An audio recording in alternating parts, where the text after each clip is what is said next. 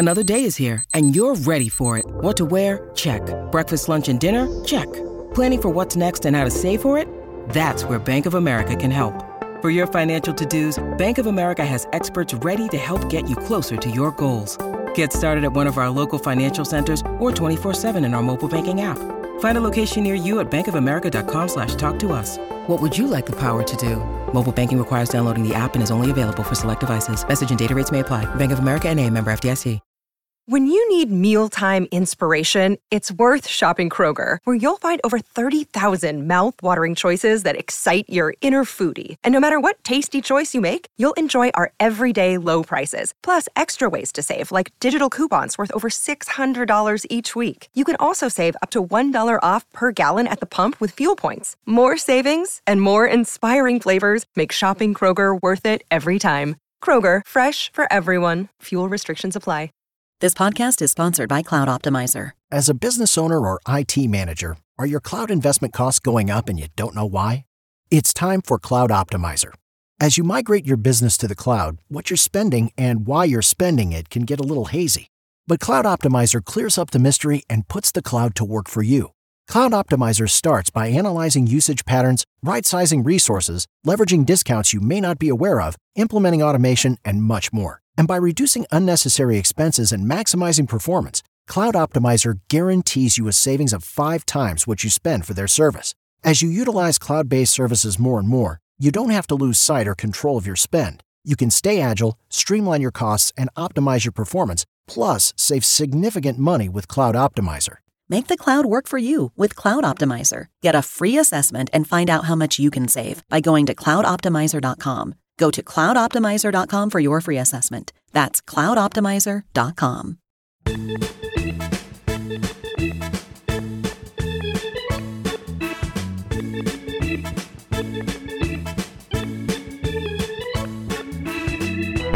Good morning and welcome to Leading Off with True Blue LA. This is your host, Eric Steven. We have a mailbag episode for you today, and I asked for questions earlier this week, or last week actually, and got a number of good ones. I think this is going to be a good episode, so without further ado, I'm just going to get right into the questions. First is from David Young. These are all from the comments section. Sometimes people respond on Twitter. But yeah, these are all from the comments today. But from David says, I tend to see a lot of criticisms of the Dodgers for lack of depth in position players beyond the active roster. I recognize that you can't always time the prospects such that one is on the threshold, knocking down the door, ready to go in case of an injury, a la Cody Bellinger in 2017. Do you have ideas for ways the Dodgers can sign better players to play at OKC and contribute if and when they get the call? Or should we just be resigned to the idea that the creme de la creme of players stashable in AAA ball are the Kevin Pillar types? So this is a good question, and it sort of gets into a lot of what we've talked about a lot. I think especially the last year and a half with the Dodgers is that they're obviously prized for their depth. And it's been a rough stretch. It's been stretched very thin the last few years. Now, there's a couple things here. I think part of it is like they were so deep in like the 2019-2020 era. Like, think about this, right? You asked about position players, but I think the pitching side is also instructive. So 2019, they win 106 games. They lose Hyunjin Ryu to free agency. They traded Kenta Maeda, 2 integral parts of the rotation. At least in the regular season, Maeda was often switched to the bullpen in the postseason and was very effective. They're both in the American League in 2020. They finished second and third in Cy Young voting in the American League that year. And the Dodgers just simply ran roughshod over the National League and won the World Series. So that they were just able to sort of lose those guys and not miss a beat. I mean, it helps that Maeda went ostensibly in the Mookie Betts trade, although it ended up being a separate trade to get Brusdar Graterol. But that obviously helped. But like, if you look at like in 2020, in 2020, they had Dustin May and Tony Gonsolin ready to step in the rotation. That played a huge part. So much so that during 2020, they even traded Ross Stripling at the trade deadline because the Dodgers just had no room for him in the rotation anymore. So, like, the fact that those guys were at the ready certainly helped. And then if you look at the position player side, I think they've struggled basically in that regard after 2020 since Kike Hernandez and Jock Peterson left. Now, Peterson was more of a regular in that he played pretty much every day against right-handers. He obviously didn't play a lot against lefties, but he was super effective against righties, and he was sort of one of the guys that really helped the depth in that they would also have like a right-hander who could hit left-handers and all that sort of thing, and it just helped to have extra guys. And like those guys being around, Kike Hernandez's positional versatility obviously helped. The Dodgers have Chris Taylor, which obviously helps them a lot. Weirdly this year, because of the elbow surgery, he's played outfield all year, and Dave Roberts said, I think last week, that Taylor's only going to play outfield this year. Going forward, him being back to the infield outfield guy helps things. Gavin Lux sort of transitioning into that role. He's split time between second base and left field this year, so having more people who can go between positions, like look, Max Muncy could have won a Gold Glove at first base last year. He made the All-Star team at first base last year. He hasn't played first base this year because they have Freddie Freeman.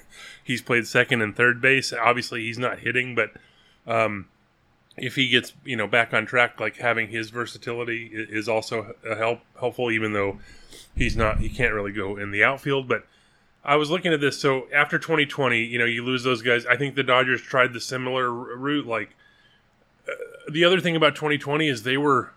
Obviously, it was a shortened season, but they were absurdly healthy. They had a Justin Turner hamstring injury in August. Outside of that, they were pretty much healthy the entire year, including the playoffs. Muncy had the broken thumb, or I can't remember if it was thumb or pinky finger, but it sort of affected him early, but they were patient with him, and it paid off in the postseason. But 2021, they did not have that good luck health-wise.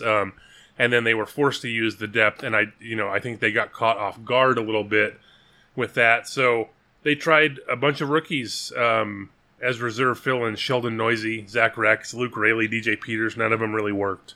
But in fairness, it did work in 2019. Alex Verdugo, Matt Beatty, Edwin Rios, Kyle Garlick even came up and hit. In whatever role they had. Like, obviously, Beatty was much more limited in that, not much of a defender, but, like, excelled in the pinch hitting role. Now with no pitchers batting, no real opportunities to pinch hit, you could see why the Dodgers sort of dispatched him in spring training this year. But yeah, last year the Dodgers were forced to scramble. But I was looking through the rosters of, like, essentially the Dave Roberts era, since the Dodgers have been really good and really deep since going back to 2016. Adjusting on the fly sort of seems to be the norm for them. Like some of these guys, these are in-season pickups who didn't quite work out during all these years.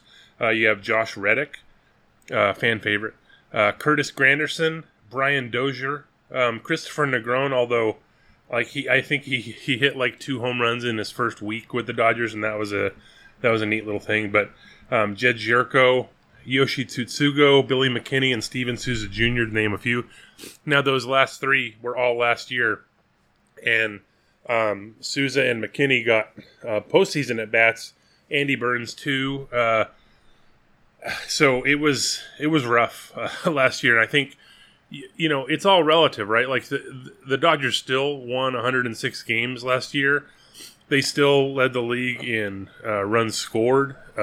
They are leading this year in runs scored.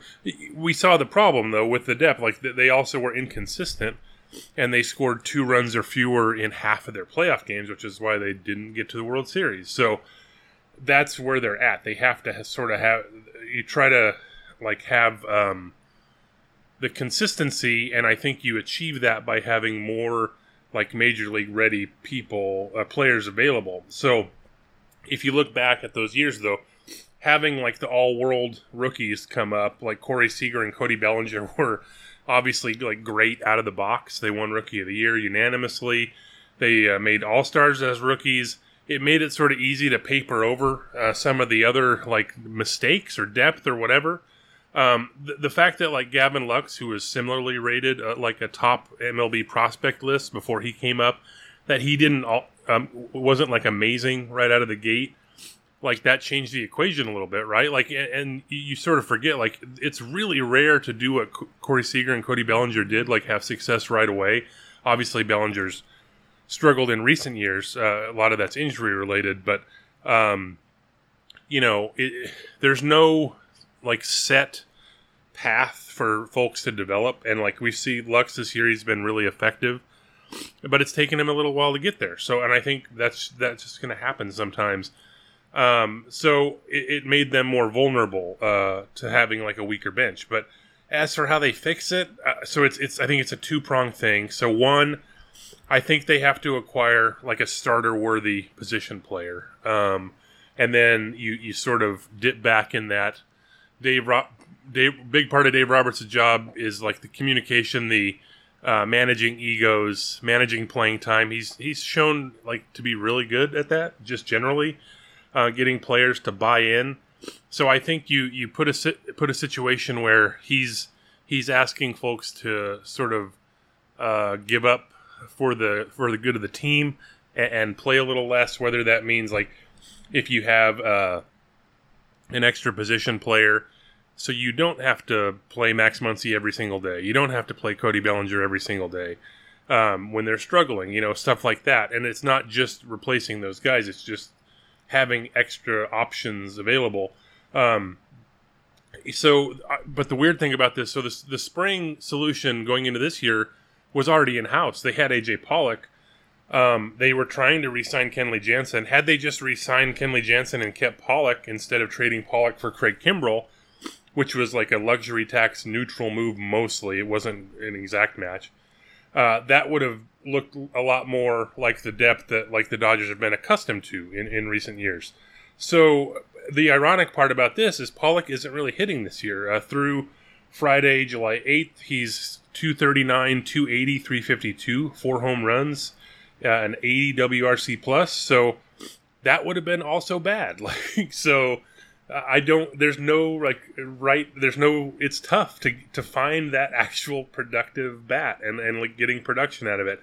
So the other way is having like better players available. I was looking, I thought like last year, just generally, the roster like at AAA, the prospects weren't like advanced enough yet to sort of reach there, the high ones. And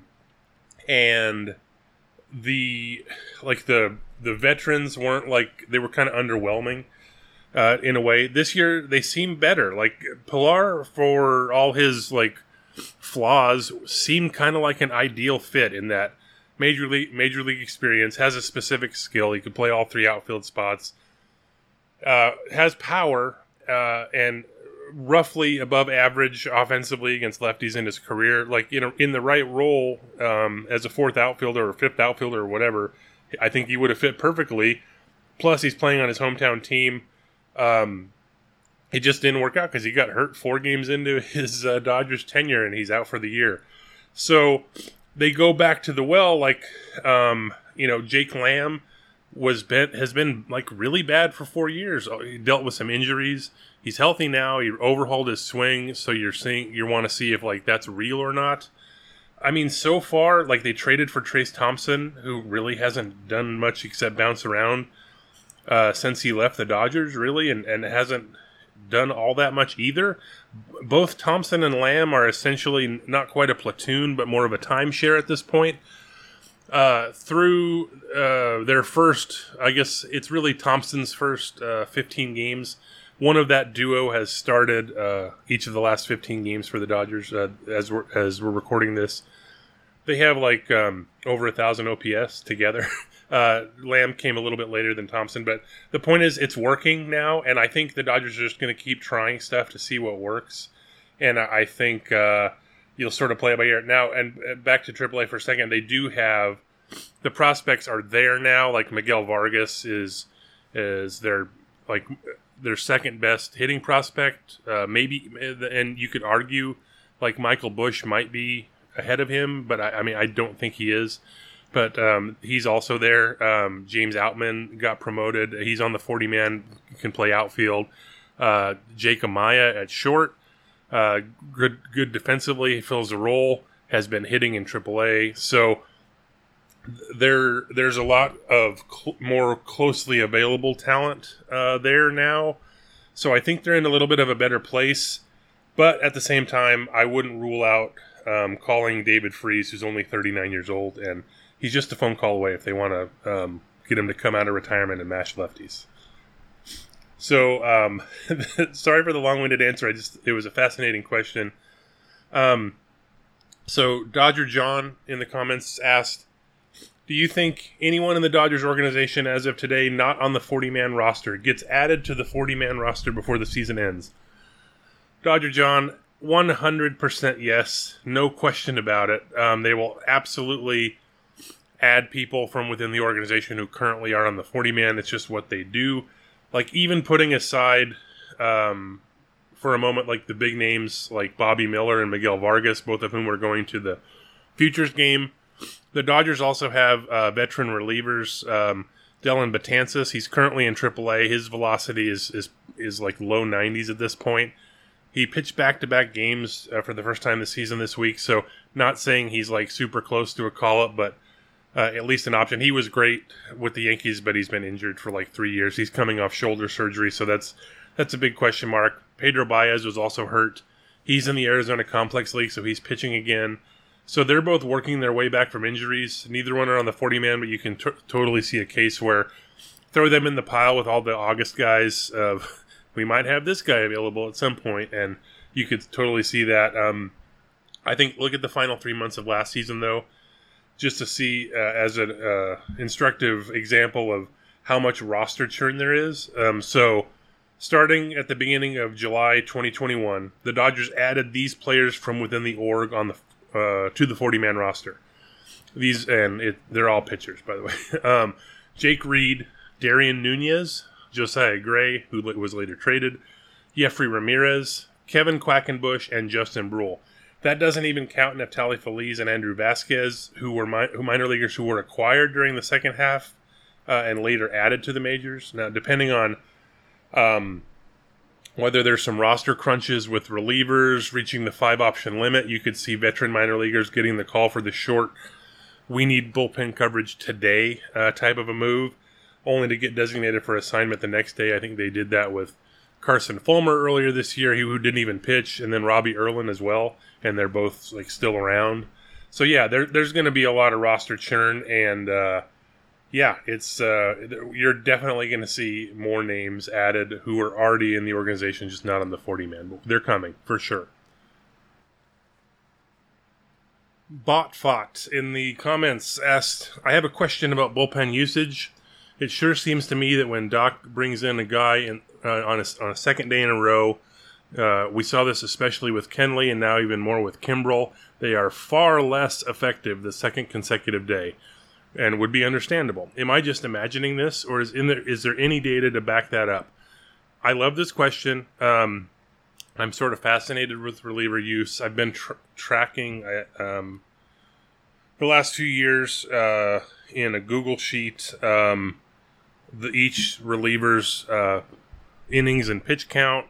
I put a marker on it if there's if someone throws more than 20 pitches or if they throw in more than one inning, to sort of see it. 'Cause the general trend is that the Dodgers give those guys rest after longer appearances, and that said, it's pretty unavoidable over the course of the long season. You can't just not pitch relievers, back to back. They're going to have to pitch with 0 days rest every so often. Like even especially the good ones. I mean, like because they're going to win they've won like 2/3 of their games, or almost 2/3 of their games for like 5 years running. So they're gonna have like their good relievers like sort of at the ready a lot. So that said, you can't use them every day. So it's like a balancing act. However, your instincts are correct, at least for this year.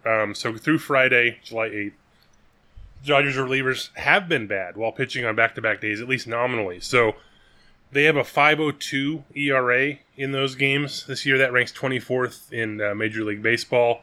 But the underlying numbers aren't like too bad. Like they similar home run rate in those scenarios compared to their overall numbers, and their strikeout minus walk ratio is actually better in no rest situations versus their like relieving as a whole. Over the last few seasons, though, the Dodgers have like actually thrived in those situations, even when they've used them quite often. Like last year, the Dodgers had the second most appearances with no days rest, but they were excellent overall in ERA. So like they were fifth in ERA, 2.67, and their overall bullpen ERA was 3.16. So they've kind of the last 3 years before this year done excellently on 0 days rest.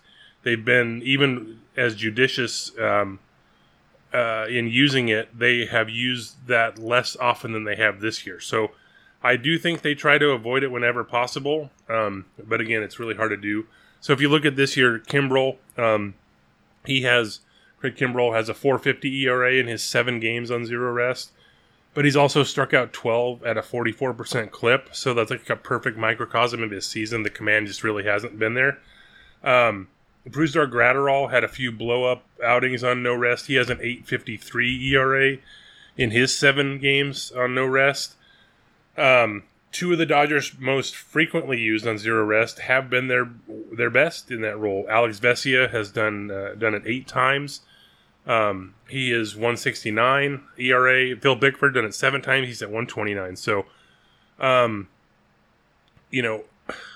like being able to pitch back-to-back days is kind of a tenet of being in the bullpen. We just saw like Caleb Ferguson, right? The Dodgers are in this stretch of 20 games in 20 days, and they put him on the injured list because he had neck stiffness. Now there was some issue with that he took, that like he didn't think necessarily he needed to go on the IL, but the fact that he couldn't go back-to-back days played a huge part in that, especially when they didn't have off days for 3 weeks. So it's just how it goes. So I will note that the Dodgers over the last few years have been generally pretty good about giving relievers extra rest whenever possible, like depending on the circumstances. So this Friday, the Dodgers have had 50 such appearances on 0 days rest.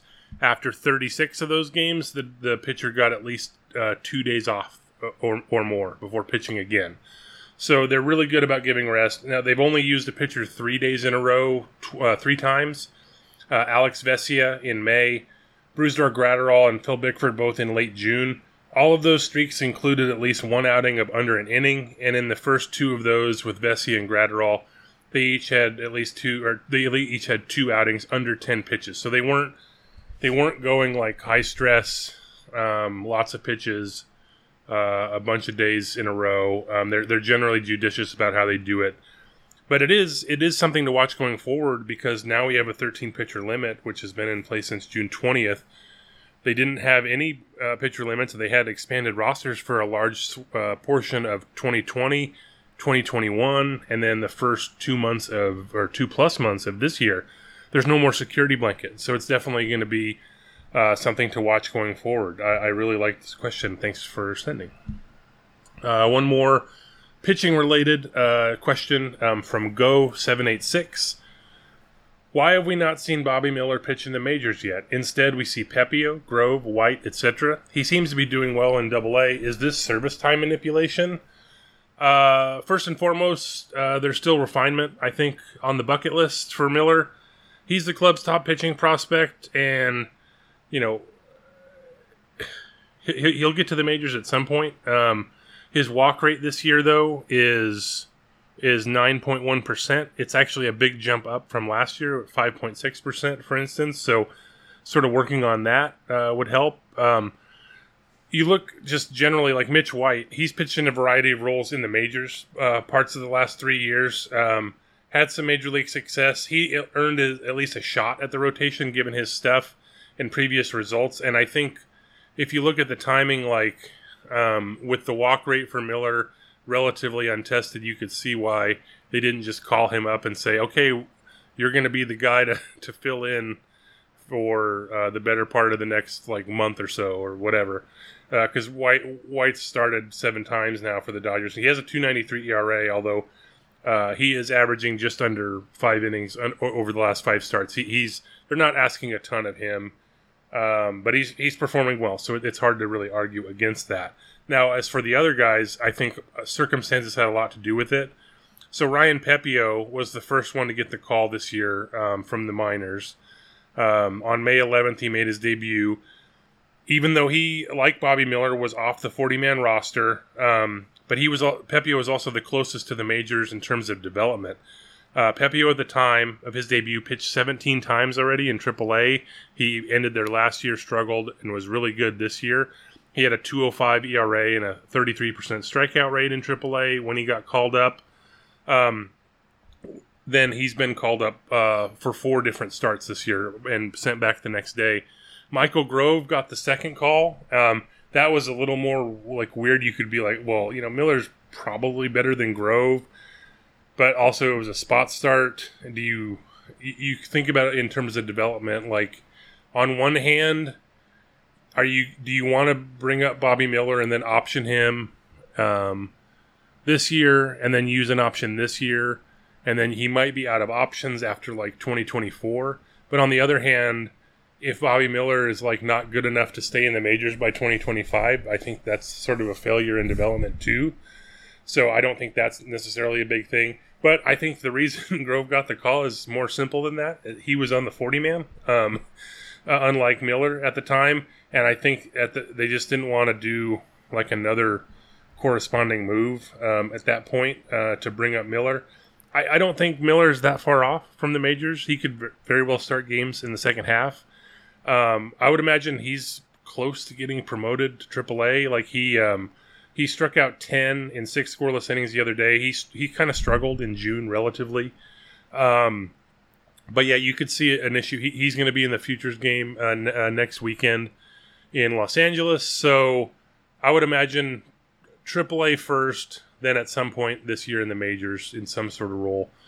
Yeah, and then I just want to note, and I'm not blaming you for asking, but just as a general rule, there are plenty of actual cases of service time manipulation in Major League Baseball. It was like a huge sticking point in the collective bargaining agreement negotiations this last winter. With the Dodgers, like Walker Buehler in 2018 got optioned during the All-Star break, didn't miss a Major League start. Then he got called immediately back up. And he fell 4 days shy of a full year of service time. That was very clearly a service time driven move. And his free agency got delayed by a year. So that's an actual example of the Dodgers manipulating service time. But I think just as a general rule, I don't think we should assume that every time a minor leaguer isn't called up, it's a service time manipulation thing. Especially someone like Miller, who's still in AA. Like he does still have stuff to prove before he comes up, and the Dodgers' need isn't so dire. Although it does seem like that at times, right? Like they had Kershaw out for a while. Buehler's going to be out till September. Then Heaney goes down. You could see a situation where they're like, you know what, we need to call this guy up, but I don't think they're there yet. And Miller's hasn't proven like readiness just yet. But yeah, I think it's not service time manipulation, but he's closer than you think to the majors, I think. So it wouldn't surprise me at all sort of see him pitch at some point this summer. Last question comes from Urbino. Do you prefer Dr. Pepper or Diet Dr. Pepper? Well, I'm glad you asked, Herb. This is a Tommy Blackjack question for sure. Noted Dr. Pepper aficionado, Tommy Blackjack. I would say Dr. Pepper is the finest soft drink ever invented. I like it so much that I don't even get mad. I've sort of suppressed my rage at all the Larry Culpepper commercials during recent college football Saturdays, although I think his character has been somewhat discontinued, if I remember correctly. I don't really drink sugary drinks anymore, though. That's sort of the issue here. So I've shifted to diet soda for my caffeine fix. Diet Dr. Pepper is perfectly fine, but it doesn't taste anywhere near, or it tastes somewhat near, but it's not the same as Dr. Pepper. Mitch Hedberg had a classic joke about this. He said, the commercial for Diet Dr. Pepper says it tastes just like regular Dr. Pepper. Well, then they fucked up. And that's the case. But for me, Diet Mountain Dew is a huge mainstay, mostly because the taste is really good. Diet Coke has always been passable, but it's not anywhere close to actual Coke. Now, when Coke Zero, it used to just be Coke Zero, now it's Coke Zero Sugar, came along.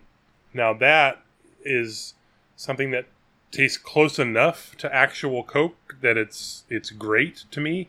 So that's really good. And then last year, 2021, Dr. Pepper came out with Dr. Pepper Zero Sugar, and they, I think, hit the jackpot with that. It tastes very close to the original. It's not the same as the original, but for me, considering I'm not really drinking sugary drinks, I'm going to go with not Dr. Pepper, not Diet Dr. Pepper, but actually Dr. Pepper Zero Sugar. Now I'm going to go drink some right now, and thanks for listening, everybody. We'll talk to you tomorrow.